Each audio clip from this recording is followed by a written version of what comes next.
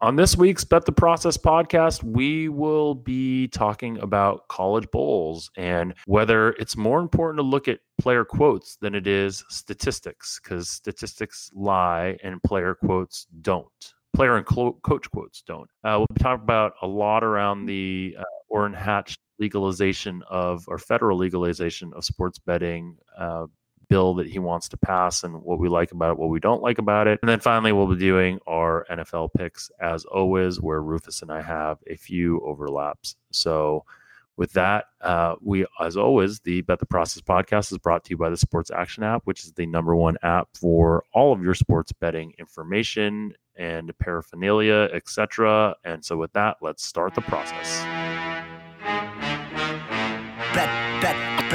Bet the process. Bet the process. Welcome to the podcast, Bet the Process. It's not that typical cookie cutter nonsense. If you came just for picks, you're in the wrong place. Find a tout with the narrative to make a strong case. Instead of blindly assuming a team must be tanking, we're looking for the edge in Massey Peabody rankings. Crunching all the numbers in a simulated system that break down the data analytically driven. Media coverage of sports gambling is pathetic. The bottom line is watered down, it seems like they don't get it. Puppet diesel, but the engine's running off unleaded. None of it's organic, it all sounds synthetic. That's why I fucks with Jeff Ma and his dog Rufus. No locks of the year, they just tell you what their truth is. Maybe make your pockets fatter as the bookies get thinner. Give the information, turn the losing betters into winners. Yeah, Storm Hahn, reppin' Rutgers, Jeff Ma, Rufus Peabody. Crunching all the numbers, Massey Peabody rankings. We're looking for the edge, analytically driven. Crunching all the numbers. Welcome to another episode of the Bet the Process podcast, where we're not even going to talk about the actual. Hey, by the way, they're going to have heard this new theme song, Rufus. That it's exciting, right? We have one of our fans put this together, and it's very, very cool.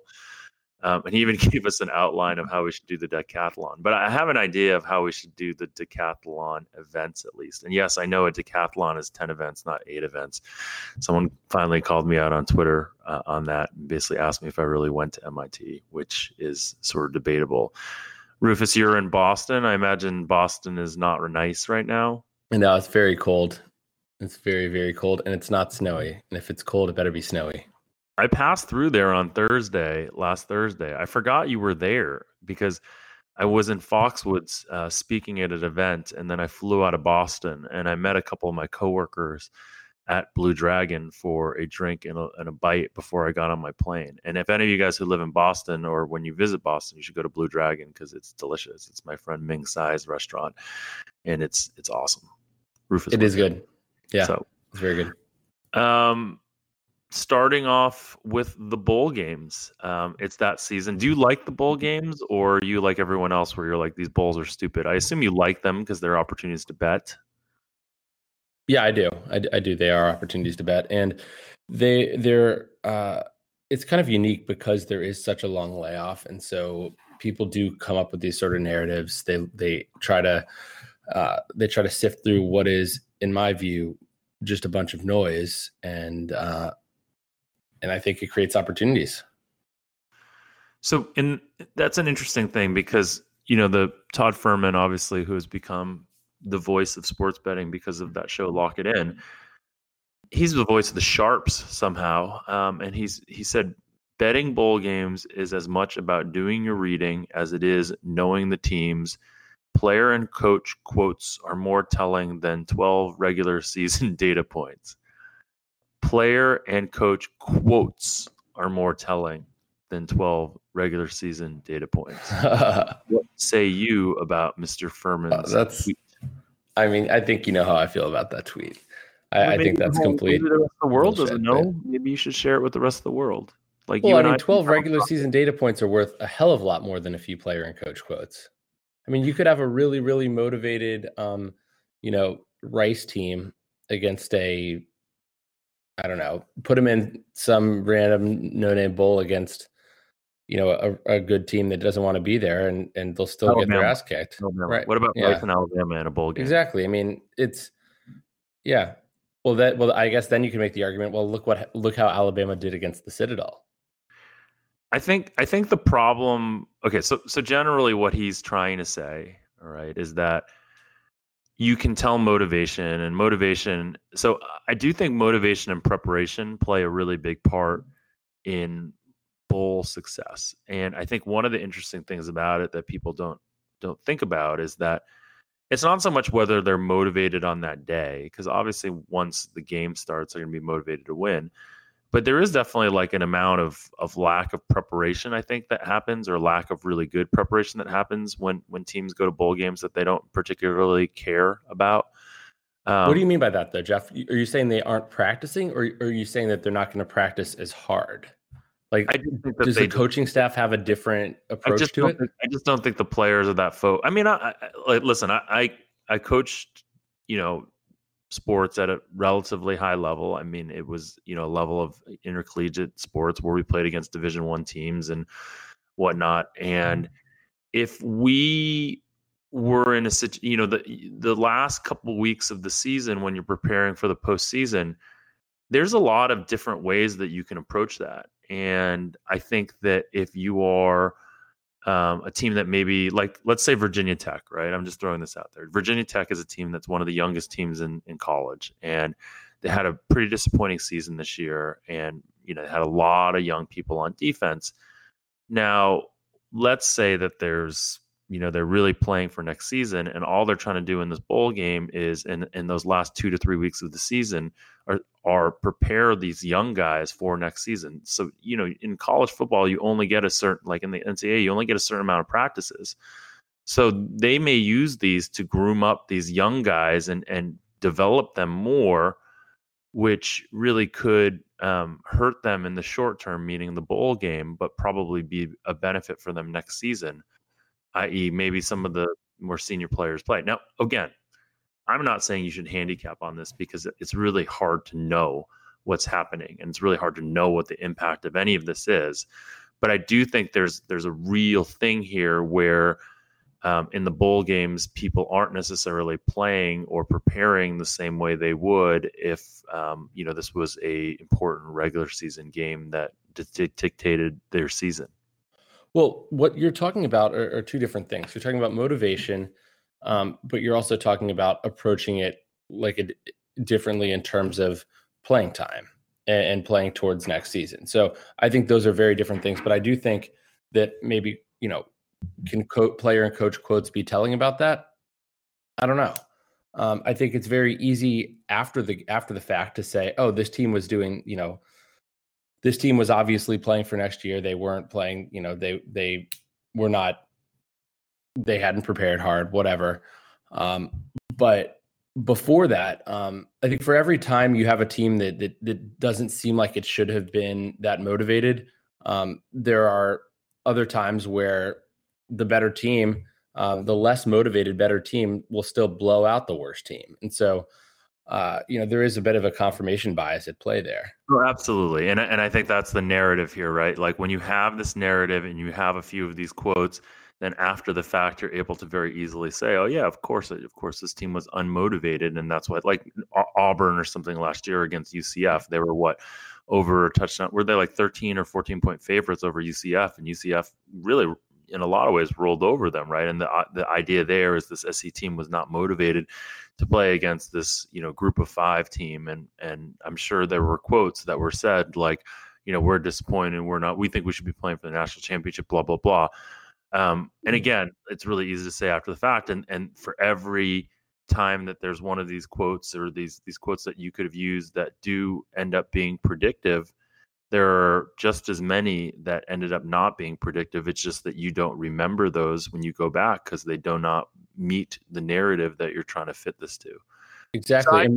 So one other thing that is at play there, with the example you gave with Auburn and UCF, is the fact that Auburn was a big favorite. And in general, in bowl games, these big favorites don't tend to do as well. So when you're... That's actually a good question I was going to ask you. Is that, like, when I first started betting sports, like way back in the day, someone told me like, hey, always take the underdogs in the bowl games because the underdogs are always going to be more motivated. Is there any bias towards underdogs in bowl games, or was there, and has that changed? Yeah, there is, I think. And I think it does come from the fact that there's so much we don't know. And so I think if the market is too certain about something, then I think the lines the prices on favorites can get too high. Also, because of that, there's going to be more variance in how much a team covers the spread by. And so it actually, if money lines are priced just based on, your regular charts, you could find some value on underdog money lines. Now it's very hard though, because it's difficult. You're working with the small sample generally because bowl games are less than 5% of all games. So how much do you actually, how much weight do you give to that versus, regular season? Is that noise or not? And that's something that, that's signal or noise, as our friend Nate would say. Exactly. I mean, it's a difficult, you can say, oh, it's statistically significant, but does that mean it actually, that doesn't tell you how much. We talk about this, right? This is this idea of, first of all, is it statistically significant? Second of all, is it truly predictive? And third of all, are whatever factors that you are in there, are they causal or are they correlated? So, right. But wait, Jeff, it can be statistically significant. It can be predictive, but I still want to regress that effect. Like I'm not going to say, oh, the rest of the, the effect of, I understand what you're saying. These bowl games is all I need to look at. And I shouldn't look at, the entire 95% of games. And so you're saying you're going to regress that to the rest of the sample size? Yes, of course. And so overall, when I find that, the market generally is too high on favorites, and in a linear regression of actual score differential on the predicted score differential using the Massey Peabody predicted line, we only get a coefficient of 0.85, which means that if we say a team should be a 10-point favorite, they only are going to be predicted to win by 8.5.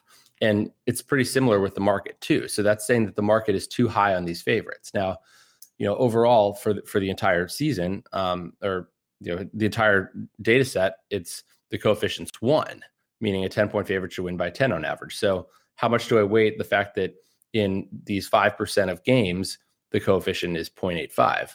I don't know. And there definitely is, I guess, some art to that, and it is a decision, and it's not one that can be made just based on numbers. You have to sort of, yeah. I'm doing my best not to interrupt you when you get that down a rat hole. So just keep going down your rat hole. Okay. Anyway, so then it sounds like you do not obviously look at any coaching trends, anything beyond. You don't necessarily handicap very differently in the bowl games. No, not really. And one interesting thing that actually Cade mentioned to me the other day was that he think, maybe just having that long layoff, coaching matters less in general. Like a good coach, and we mentioned this on the podcast before. Because yes, okay, got it. But yeah, sorry, we mentioned this last week, and it was interesting. And this idea that longer layoffs. When you give everyone more time to prep for something, the value of being better becomes dampened. So the one area where there definitely is signal, I think, is players sitting out. And that's become a new thing in recent years. So, Will Greer's out for West Virginia. Right. That changed my line by about 6 points or 5 points, I think.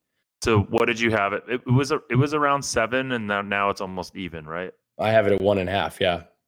But the question is, so I don't know the value of, a defensive end that's going to be a first round draft pick in college football. What I can do is nobody does. Nobody does. Right. And so some of these bets, like I'm kind of betting that the market's overreacting to the fact that the Arizona State wide receiver, their best receiver, is sitting the game out. Right. But that's why you like Arizona plus the 5. I saw 5.5 actually. Spoiler alert. Massey Peabody released Arizona State plus 4.5, and then it went to 5.5 because they just spit in your face. The market didn't give a crap about you. But here's a question for you, Jeff.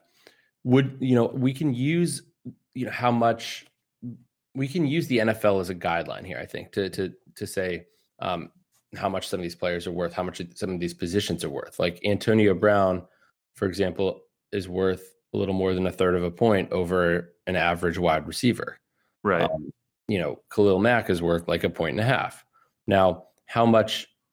What about if he has what about if he's going to have a strip sack touchdown? Well, then he's worth what's that worth? Like a lot. I would assume 7 points. Well, unless they change the touchdown. Well, it depends on it's where. Probably worth more than 7 points, right? It's probably worth more than 7 points. It depends on where on the field there. If it's let's say it was at the one. Let's say it was at the 1 yard line, and they're about to go in for a touchdown. Then it's worth quite a lot more. Anyways, we digress. But the question is, here's my question to you: Do you think one of these top college players is going to be worth more than a top NFL player that's not a quarterback? I had a feeling this is where the question was going, and I started processing this in my mind. And I think yes, because I think the replacement level is going to be lower, and I think there's probably in college there's got to be a much wider distribution of talent. That's a good point. And I was thinking about this yesterday after I'd already released the picks, actually, because I talked about it with Cade, and initially my thought was it matters, or one player probably matters a little bit less because teams are so deep.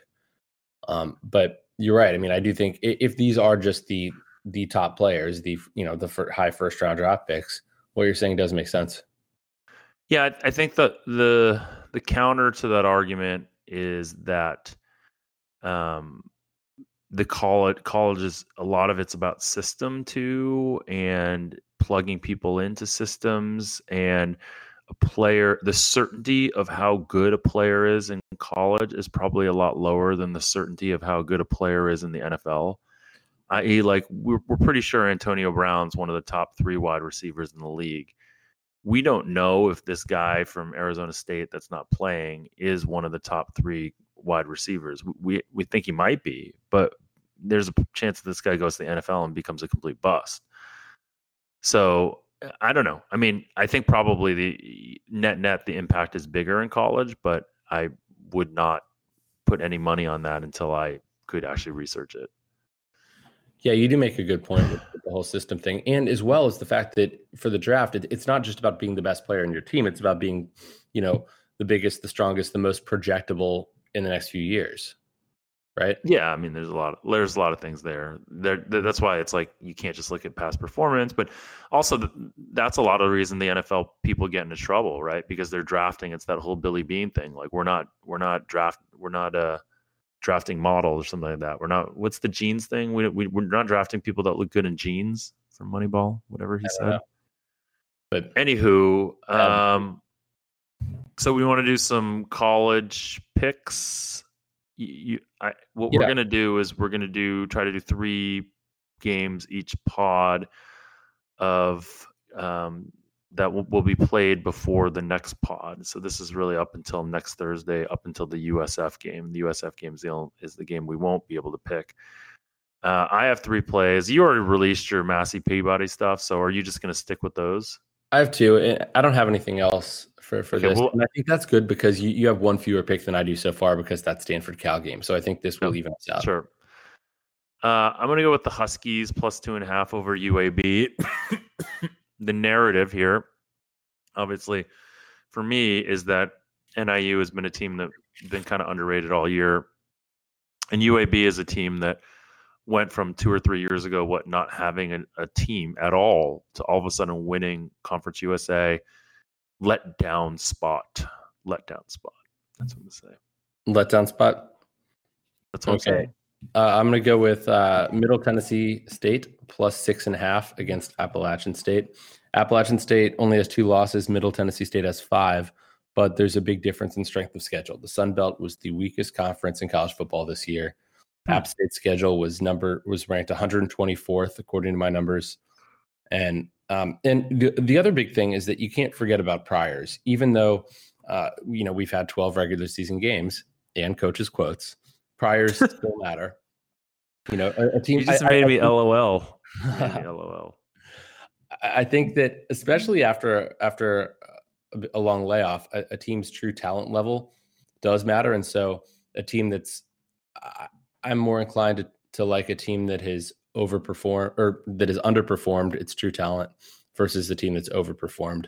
It's kind of similar to the NCAA tournament, where teams that I think Nate Silver found that teams that were ranked high in the preseason polls actually,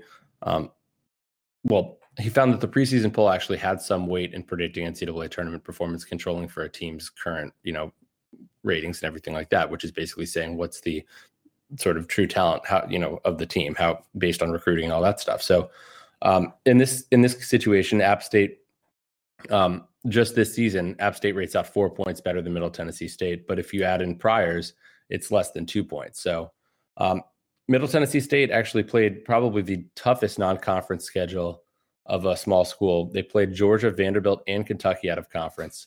So, yeah, I think this is a game where you're getting a lot of value with Middle Tennessee plus 6.5.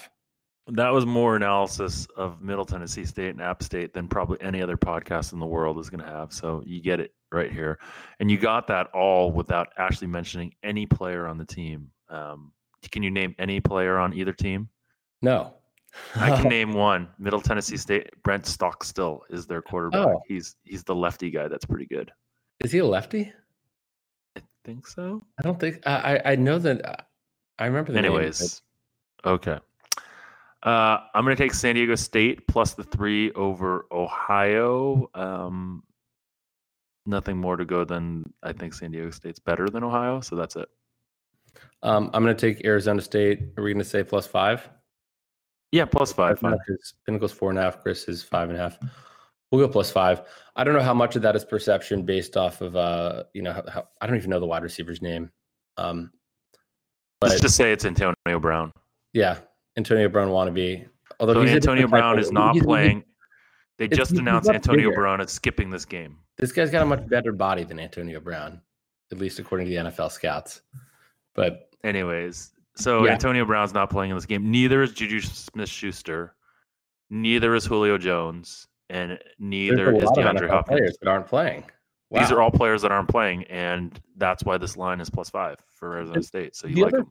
The other thing that you do get in college bowl games is a chance to sort of assess the strength of a conference, right? I mean, because you don't have a team from the Pac-12. Well, but okay, so are you saying that you will use any sort of early results to change your opinion?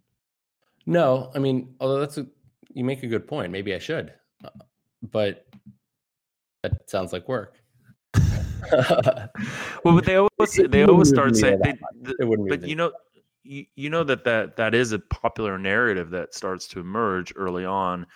If certain divisions do really poorly, I think every year the Sun Belt seems to do poorly in the first couple of ones, and maybe that's just because they're not a very good conference and they sort of play each other, and they. So you're very anti-Sun Belt, it sounds like. Yeah, I mean, App State lost 2 games, but they played a bunch of Sun Belt teams.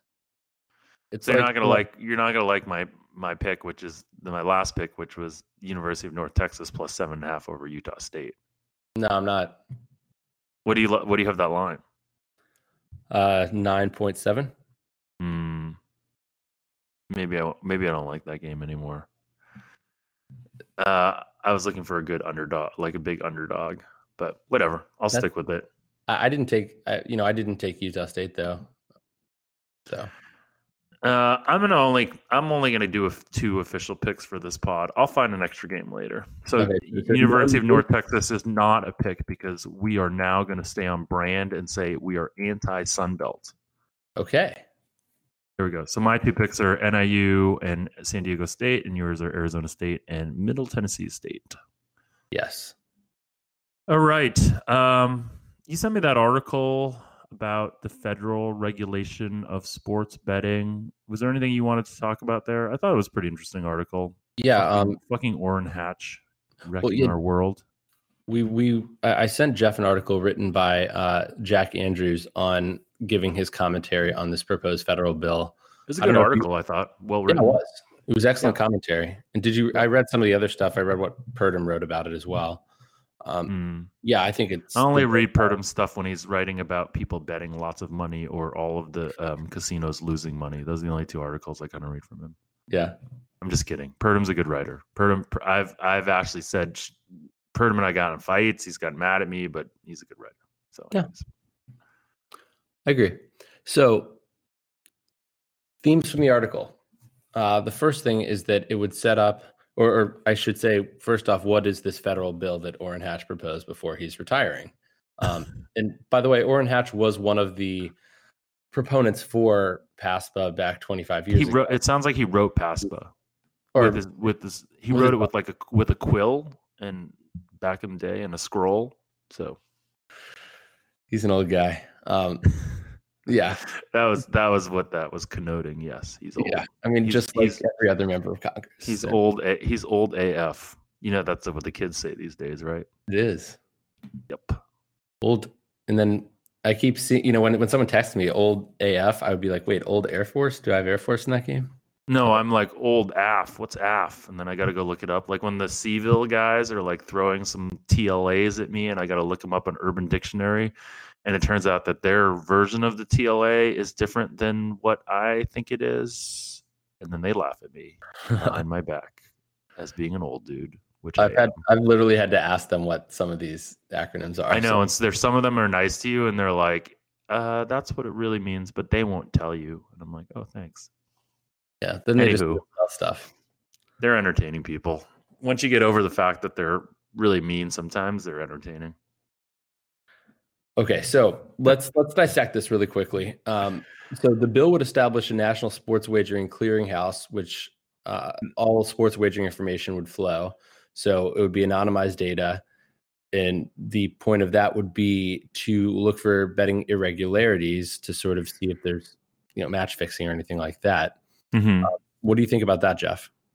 I think that's really cool. I mean, just the idea of having a complete data set of every bet that's ever made, and having that information sharing. I mean, I haven't had a lot of time to think about like all the implications of it, but like generally, I think that open data and sharing data and collecting like well-structured data is always a good thing. I agree with you on that. I think my initial reaction wasn't negative towards that. So this bill would also modify the Wire Act and allow interstate layoff bets between between books, which is something that you and I have talked about as a business potentially, right? It's like almost like reinsurance for the sports betting industry, being able to take the risk that they're not willing to take, and then therefore like create a more liquid market and all that kind of stuff. So I think that's a very positive thing also. I mean, I don't know how useful that would be. I don't know how much books are actually going to do that. Like someone I know in the industry was talking about a getting approval for sort of a B2B exchange, basically, like just from books. And I was like, I just don't see that being. Yeah, well, you don't see it in the current world, right? But you have to like imagine what the world is going to look like in 5 to 10 years, and if all of these like large corporations that own these betting skins, if they look at them, they're like, wait, we're making this much money for that much variance and that much risk. We would just rather have a guaranteed, say, 1% and like focus on customer acquisition and all the other ancillary benefits of having a book and have someone else own all the risk. I could definitely see that being something that happens down the road. And that does lay the groundwork for this sort of like central clearinghouse thing that we're talking about, where you sit in the middle of all these different sports books and you're able to take on the risk for them. Yeah. No. So I think that's a good thing, personally. I mean, I think it's suboptimal for the books. I mean, to lay off risk, and I mean, I think that. Well, but again, you're living in a world where you think they know how to manage their risk correctly, or you think that they have the leeway from their bosses to manage the risk correctly. In both cases, we know that that's not necessarily true. You hear these sports books talking about how, in your own personal betting, how much you have these swings where, imagine that all of a sudden that's multiplied by say 10, and you have people that don't understand variance at all at, telling you, oh, okay, why did you take on that much risk? And you're like, well, because there was edge. Why did you lose $500,000 in the Super Bowl, or why did you lose $400K on the U.S. Open or something? And again, multiply that times 10, where these people are looking at like a P&L and they're freaking out about it. Right. If you have like publicly traded companies like William Hill, I mean, that's people are going to look at that. But William Hill. William Hill.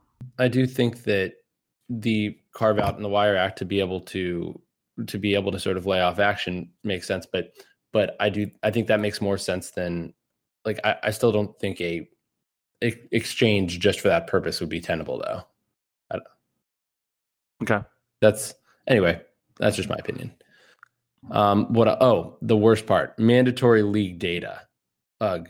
So basically all bets up until at least 2023 would have to be decided using official league data, which sort of now we get into that integrity fee again, because that was sort of, the leagues could hold out for an integrity fee because they have a monopoly on their official data, which I think could be really, really bad, because that would, what was the proposed integrity fee before by the NBA? Is it the NBA? Yeah, but that was of handle, which is not 1% of profit, 1%. No, I mean, and I talked to the NBA, some of the NBA people about it, and I was like, listen, this number that you guys are throwing out, it's either ignorant or disingenuous, one of the two. You tell me which it is. And for some reason, they thought that was offensive when I said that. I'm not sure why, calling someone ignorant or disingenuous.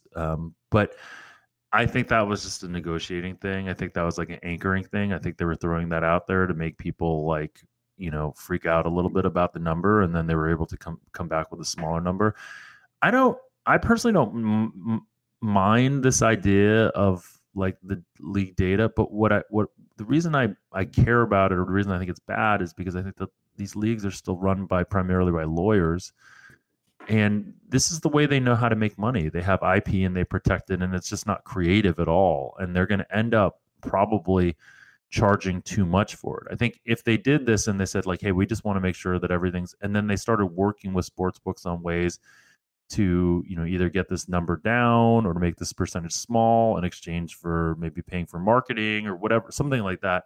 If they were creative about it, but this is just going to make them lazy, and it's just going to make them basically do what they know how to do, which is extortion. It's charging money for something that you need and charging whatever you want for it. So yeah, and the thing is, the offshore books aren't going to have to deal with that, and so I think that this would make U.S. books less competitive, and that the price, the cost would get passed on to consumers, of course, which sort of leads into the last part of the bill, which talks about cracking down on illegal bookmakers. Yeah. They wouldn't criminalize actually making the bets, like at least federally. Some states, it is a crime in some states, but you wouldn't be able to, I believe, advertise for any illegal book. It would, I'm looking for the specifics here.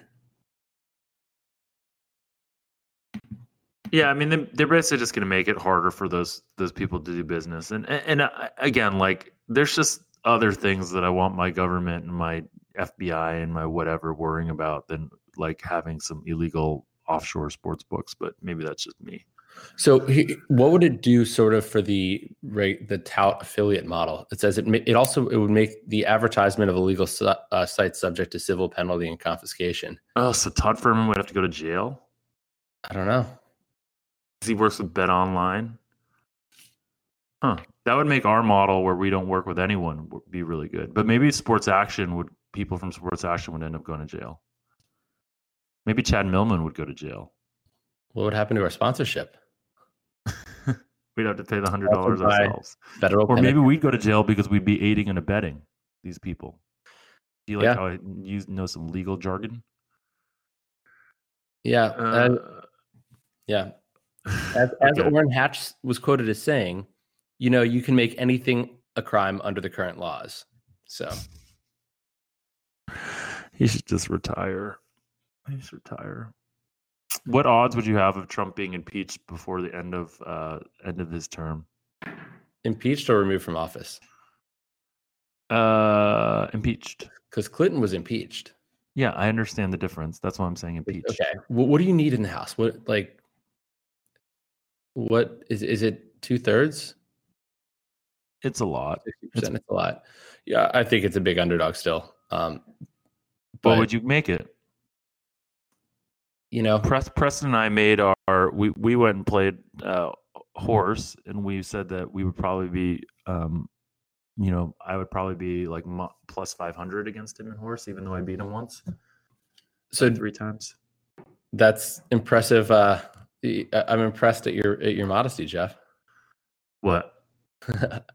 No, he's a good shooter. He's a much better shooter than I am, and he's a better shooter than I am. And I'm old. I used to be a decent shooter. Now I'm terrible. Whatever.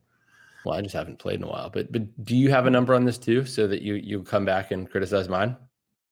No, I don't. This literally just came to my mind as we were thinking about illegal and people going to jail and aiding and abetting and Michael Cohen, and I don't know. Yeah, I think the number would be really big. I think it's, I would, if someone gave me like plus 100 to 1, I'd probably take it on him getting impeached, but that's probably where I would take it. You would not take 10 to 1.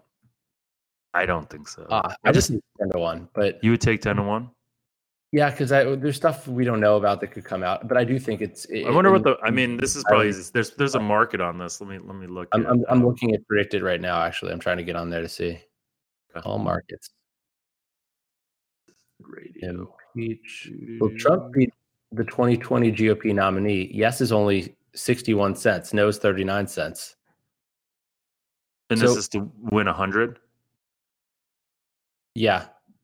So to win $1, 51%, 39%. But that's just totally different than being impeached, right? Well, right, but if he's not the GOP nominee, then presumably there's reasons beyond him being impeached that he wouldn't be the GOP nominee. One, the Republicans. I got it. Will Trump be impeached by the end of 2019? Yes, 40%. No, 60%. That is way higher than I thought it'd be. Anyways, okay, I guess I would take 10 to 1. Yeah. I'm out on this. I'm out on my 100 to 1. I'm done. Boom. Okay, let's move on because I look like an idiot now because I thought the odds should be 100 to 1. I mean, I guess I would take those odds all day because I just think the thought of, not that I don't think he did anything wrong, but that I think that just the ability to get an impeachment done between now and then seems really challenging. Yeah, I'm with you on that. Did you know you can bet on how many tweets Mike Pence has between in a 1 week period? Not really. Yeah. Okay, let's move on because my computer is going to die soon. What about NFL? What about it? Playoff scenarios. He tweeted a bunch of stuff early in the week that I thought was interesting, or at least mildly interesting. I did. I'm trying to gain some Twitter followers, Jeff. Sometimes when I tweet a lot, though, I end up losing followers. So it's like the best thing to gain followers is to do analytics right there.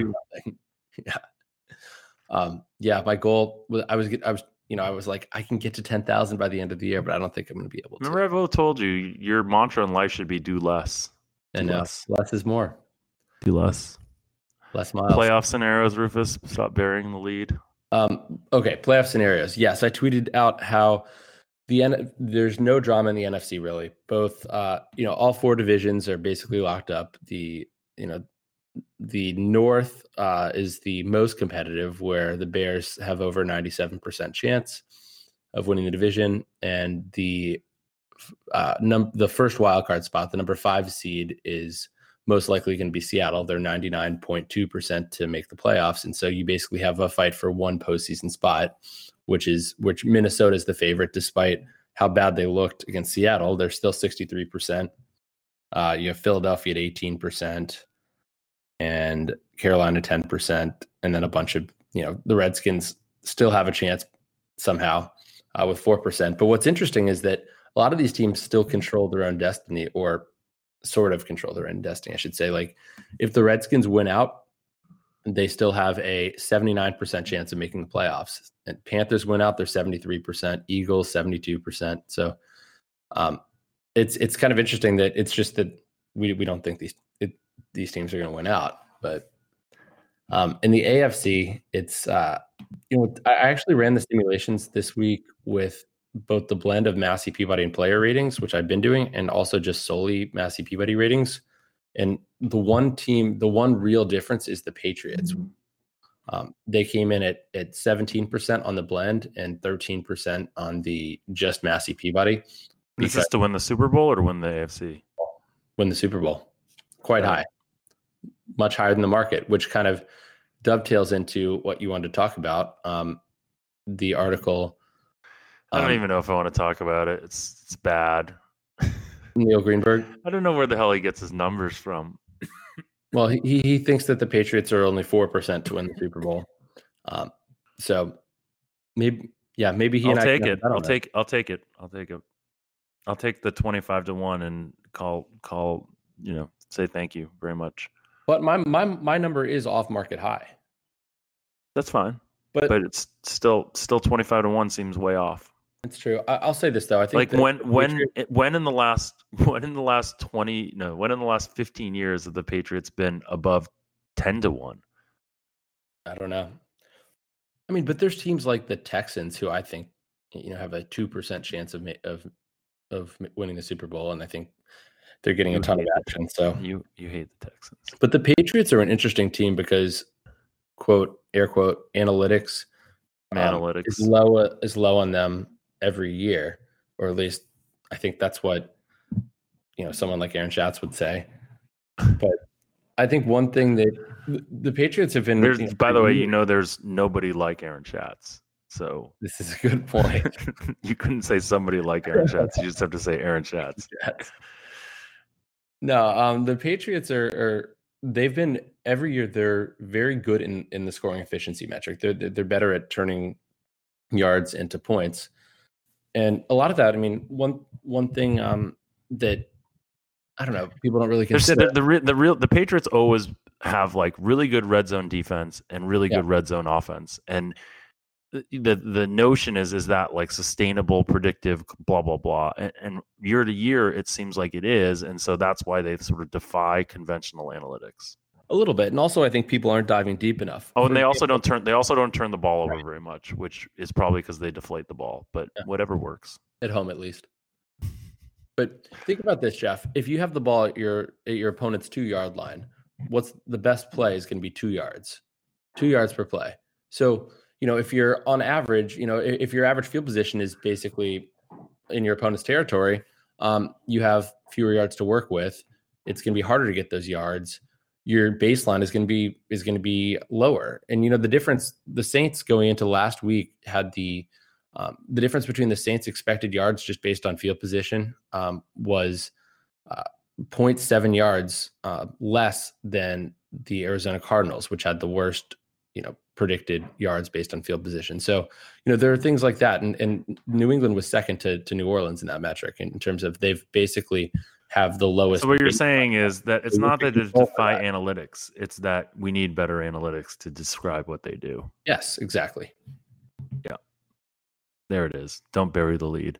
Okay. Do you think the Patriots should have gone for that fourth down that they had? So the setting is that, I don't know, there's fourth and a little bit in goal inside the 5-yard line.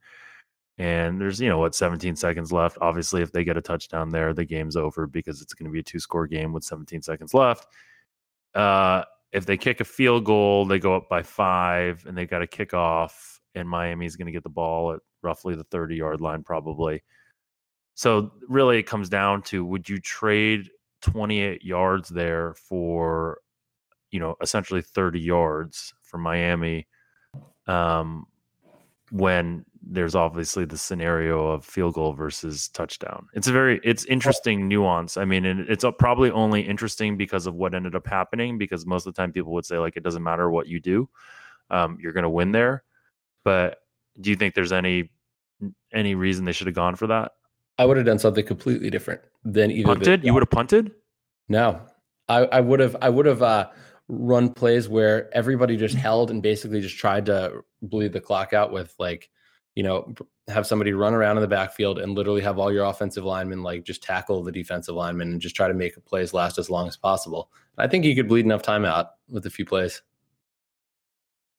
So, well, you wouldn't have multiple plays, right? Because they would just decline the penalty. Right. Of course they would decline the penalty, but but you'd be able to bleed more time by having all your guys hold.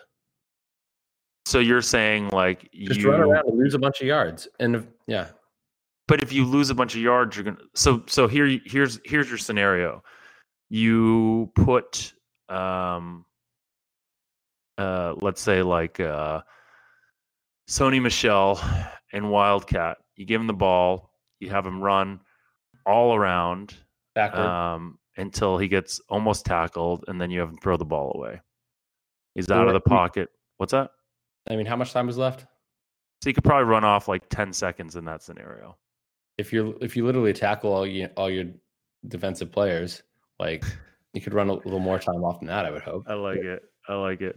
And then you could just run through the back of the end zone for a safety. I mean, you could burn like 20 seconds. No, they were up by 2. That would be bad. Oh, okay, never mind. Don't do that. Yeah. Your scenario is perfect besides that aspect of it. Okay. Anyways, probably not worth more conversation. Did you see the thing where Doug Peterson said that he didn't go for one of the reasons he didn't go for 2 at the end of that game against the Cowboys to go up by 1 was because he knew that if he tied the game, that the likelihood that the Cowboys would end up being very conservative offensively. Like he felt like obviously that he was giving himself at that point like a 50-50 chance to win because he was going to get into overtime. Yeah, because the Cowboys would be very conservative. And I thought that was good. That was something we had talked about, and it was interesting to have a coach sort of confirm it. Yeah. I talked about that this morning on the Tony Kornheiser show. I kind of forced that in there. What? Maybe he listens. I mean, I think he definitely does not listen to our podcast. I will give you similar Trump impeachment odds on that. Philadelphia sports teams like the process. No, they they're smart. They have there's that woman that works for the Eagles that seems like really bright, and I think she probably informs some of the decisions they make. That went way over your head, didn't it? Oh, got it. It didn't go way over my head. Yeah. I forgot it. If Sam would actually come on this podcast, which he refuses to do because we're too below his highbrow smartness. Anyways, Sam sounds like Kenny Powers. So it would basically be like having Kenny Powers on our podcast. Have you ever noticed that? I haven't. You got to listen to Sam Hinkie talk sometime. He sounds like Kenny Powers. You want to go to picks? Yeah, we can do Let's that. Do it. I'm going to take Jacksonville -7 over Washington. I was sort of surprised at these numbers because this number looked big. And when I looked at this number, I was like, how can Jacksonville be a 7-point favorite over anyone? And then I looked at the numbers and I'm like, wow, they probably should be more than that because Washington's bad and they have a quarterback who may have performed well last week in garbage time, but I can't imagine is going to be particularly good against a Jacksonville team that you would think would be motivated after looking so bad on Thursday night. Well, they've also looked bad like the last 2 months. No, they look good again. Their defense looked really good against Indy. They shut out Indy. Except that one game. Yeah. You can't accept. Yeah. I mean, that was a pretty big game. How much do you think? How much is Josh Johnson's performance in the fourth quarter predictive to you? Are you saying there's absolutely no value there? Because it's not like the Giants were necessarily needing to prevent at that point because they were up by like 40 points. So, I mean, I don't know. I think it's predictive in that I would rather have him starting than Mark Sanchez. I think Mark Sanchez had a lot of time to show us that he's not an NFL quarterback at all anymore. And at least Josh Johnson's much younger. Josh Johnson, or isn't he? Yeah, he's got to be. I forgot Sanchez isn't really that old. I mean, it feels like Sanchez should be that old. What? Sanchez is 32, I think. Josh Johnson, I'm going to say he's right around there. Maybe 34. No, 32 also. Okay. So Same age. Josh Johnson's more athletic. I'm not just saying that because he's black, but he can run. He's more athletic.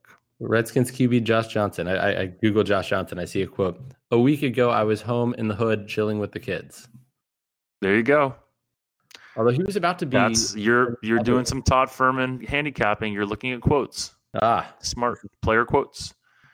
So how do we handicap the fact that he was in the hood with the kids? Well, he wasn't. He was with the boys in the hood. He's supposed to be preparing for that other football league. No, Ameristar. Yes. I don't know. Okay, let's get through this league program. I don't know. We both have the Jets +6 versus Houston. Wait, yeah, you took Jacksonville -7. Yeah, and then we both have the Jets +6. We both do have the Jets. Why do you like? Is Jacksonville close to a play for you? Matthew Peabody makes it 8.6, but the player model actually was it didn't de-weight Josh Johnson in garbage time. The player model didn't, so the player model does not. Thinks Josh Johnson. Your player model thinks Josh Johnson's good. No, but it thinks he's enough of an upgrade over Mark Sanchez because Josh Johnson wasn't actively that bad. If it was Sanchez, the player model would have it like way higher. Okay. So I make the overall combining it 7.4. So I would, if anything, yes, I would take Jacksonville before I took the Redskins. So you have the Jets +6. Yes. And then I have Carolina +6 over New Orleans. To me, this one comes down to whether Cam is healthy or not. Everyone says Cam's not healthy, and that's why he's been playing poorly. But Cam has been. He also said that his shoulder's been bothering him for the last 18 months. This isn't anything new. And did he play? Was his stat line poor last game? I mean, that was a game Carolina was winning for most of the game. What's that? Carolina was beating the Browns most of that game. Yeah, probably first 3 quarters ish they were winning. And it seemed like Cleveland had a few really beautiful throws and great catches to. Mayfield had this one throw, this 50-yard touchdown pass that was just absurd. It was so good. It was. Wait, that was to Njoku? No, I don't think that one was the one to Njoku. Anyways, your next pick? I haven't given any yet. You're just taking them all here. Okay, you've taken 3 picks so far. I have Jets +6. I'm going to take Oakland plus. We're going to go Asian handicap plus 2.75 on a game that I think the Raiders should be a slight favorite. I'm not that high on Jeff Driscoll apparently, and I forgot to pick Oakland last week, Jeff. It was awful. I tweeted out. I was like, "How did I forget to pick Oakland?" No, you are the Oakland. Oakland is your version of Kansas Rutgers. I literally they were a Matthew Peabody play, and they should have been a play, and I somehow just hadn't highlighted. Doing the bowl games because Kansas, Rutgers, and San Jose State all aren't in bowls. They should actually get to play each other in a round robin. Bet the Process favorite round robin. We should sponsor a bowl. How much could it cost for us to sponsor it's like the CIT or the CBI in college basketball? It's the BTP, invitational. And the best part is you don't even have to pay the athletes. We should try to fundraise. We'll do a Kickstarter. We should start a Kickstarter and see what happens. Yeah. I would love to see Kansas against Rutgers. We wouldn't have any bets. Why don't you give another pick? Okay, I'm going to take the Detroit Lions plus 2.5 at Buffalo in a game where I think they should actually be favored. Mm-hmm. I'm going to take Tennessee. Looks like you're Asian handicapping this plus the 2.3 quarters at the Giants. You also have Tennessee in this game. I do. That is my 4th pick. But what about Saquon Barkley? He's so good. He is so good. So where are you on the Saquon Barkley over Sam Darnold's situation for draft pick? Knowing what I know now? Yeah, knowing what you know. I still think for the Giants, I probably would have taken Darnold just because we don't know what Darnold's going to be yet. I feel confident in saying that. And Saquon Barkley may be the best running back in the NFL, but the shelf life on a running back is not maybe ever. Well, what's the shelf life? They're not competitive now. So I think I think Barkley would have been a better pick if the Giants had a decent quarterback, but because they do have a decent defense. Yeah, it's to me, it's fascinating because I think most people in mainstream media now look at this and they're like, okay, this is proof that Saquon Barkley was the right pick here and everything like that. And I think you still don't even know because the difficulty in getting a quarterback versus the difficulty in getting a running back that is serviceable, it's just different. And even if you have the best running back in the league, the difference between the best running back and an average running back is not that much. That's what it is. Just said it exactly. Well, anyways. I was communicating it clearly. Okay. Miami +7 over Minnesota. Okay. And my last one is going to be Seattle -4 at San Francisco. Interesting. Why do you think this line went down? I guess I don't know, there's been. I mean, it went down on Denver against San Fran last week, but you had Emmanuel Sanders. I think that was the Emmanuel Sanders thing. I think Chris Harris. Well, but Chris Harris, fine. Emmanuel Sanders and Chris Harris, both. But that obviously the move was correct, as San Francisco was an outright winner. They were, and San Fran, like, I heard on this other podcast that they've outgained their opponents in the majority of their games, but I don't know if that podcast also knew that. I don't want to quote a statistic that I don't know if it's true, but I think in general there was very little correlation between total yards and winning games. Well, it's yards per play. And yards per play in garbage time. Do you know who different? Ask Josh Johnson about that. Do you know who the number 1 and 2 teams in terms of offensive yards per play are right now? Don't look it up. Do you know who they are? I'm going to go Kansas City. They're number 1. Number 2 is it New Orleans? No, I don't think it's New Orleans. Nope. Is it New Orleans? Nope. Tampa Bay. Nope. Who? San Diego or the Chargers. Okay. Chargers. I thought it was going to be some like big surprise to me. I know Tampa Bay has the Chargers. No, I thought that was a surprise. Not that I don't think the Chargers have a great offense. I just thought it was a surprise because I didn't think they were that high, and they certainly have a pretty good defense. I mean, this is going to be an interesting game tonight. We got going on. Yeah. Do you like anything in that? Do you lean anyway? I'm anti Phillip Rivers because I'm against him in the fantasy playoffs. Oh, well, that should definitely figure in your handicapping. Sure. No, Massey Peabody makes it 3.2. It's after factoring the player model 3.6. So it's absolutely nothing for me. Absolutely no edge. Well, there we go. Those are our picks this week, and you should check in with your brother, see if was much nicer to you, and whether he's happy with how nice I was to you. I didn't interrupt you. Did I seem ornery or not ornery?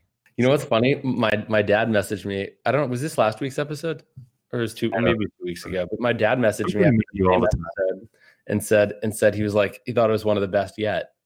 So you can't please everybody. Yeah, I had dinner with a fan of ours who listens to our podcast, and he was asking me a bunch of questions too. And I asked him, I'm like, am I too mean to Rufus? And they're like, no, that's your shtick. You're mean to him. And I'm like, oh, okay. I felt bad. Like, I don't want to upset your brother. He's like your little brother, right? Yeah. So he probably looks up to you. You met him. I know, of course I met him. I think I've only met him once. I thought I've met him more than once. No, I think you've met him more than once, for sure. All white people look alike to me, so that would be it.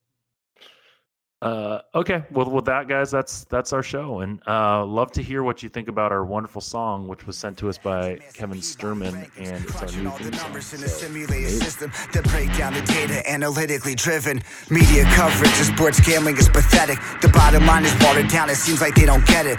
Puppet teaser, but the engine's running off unleaded.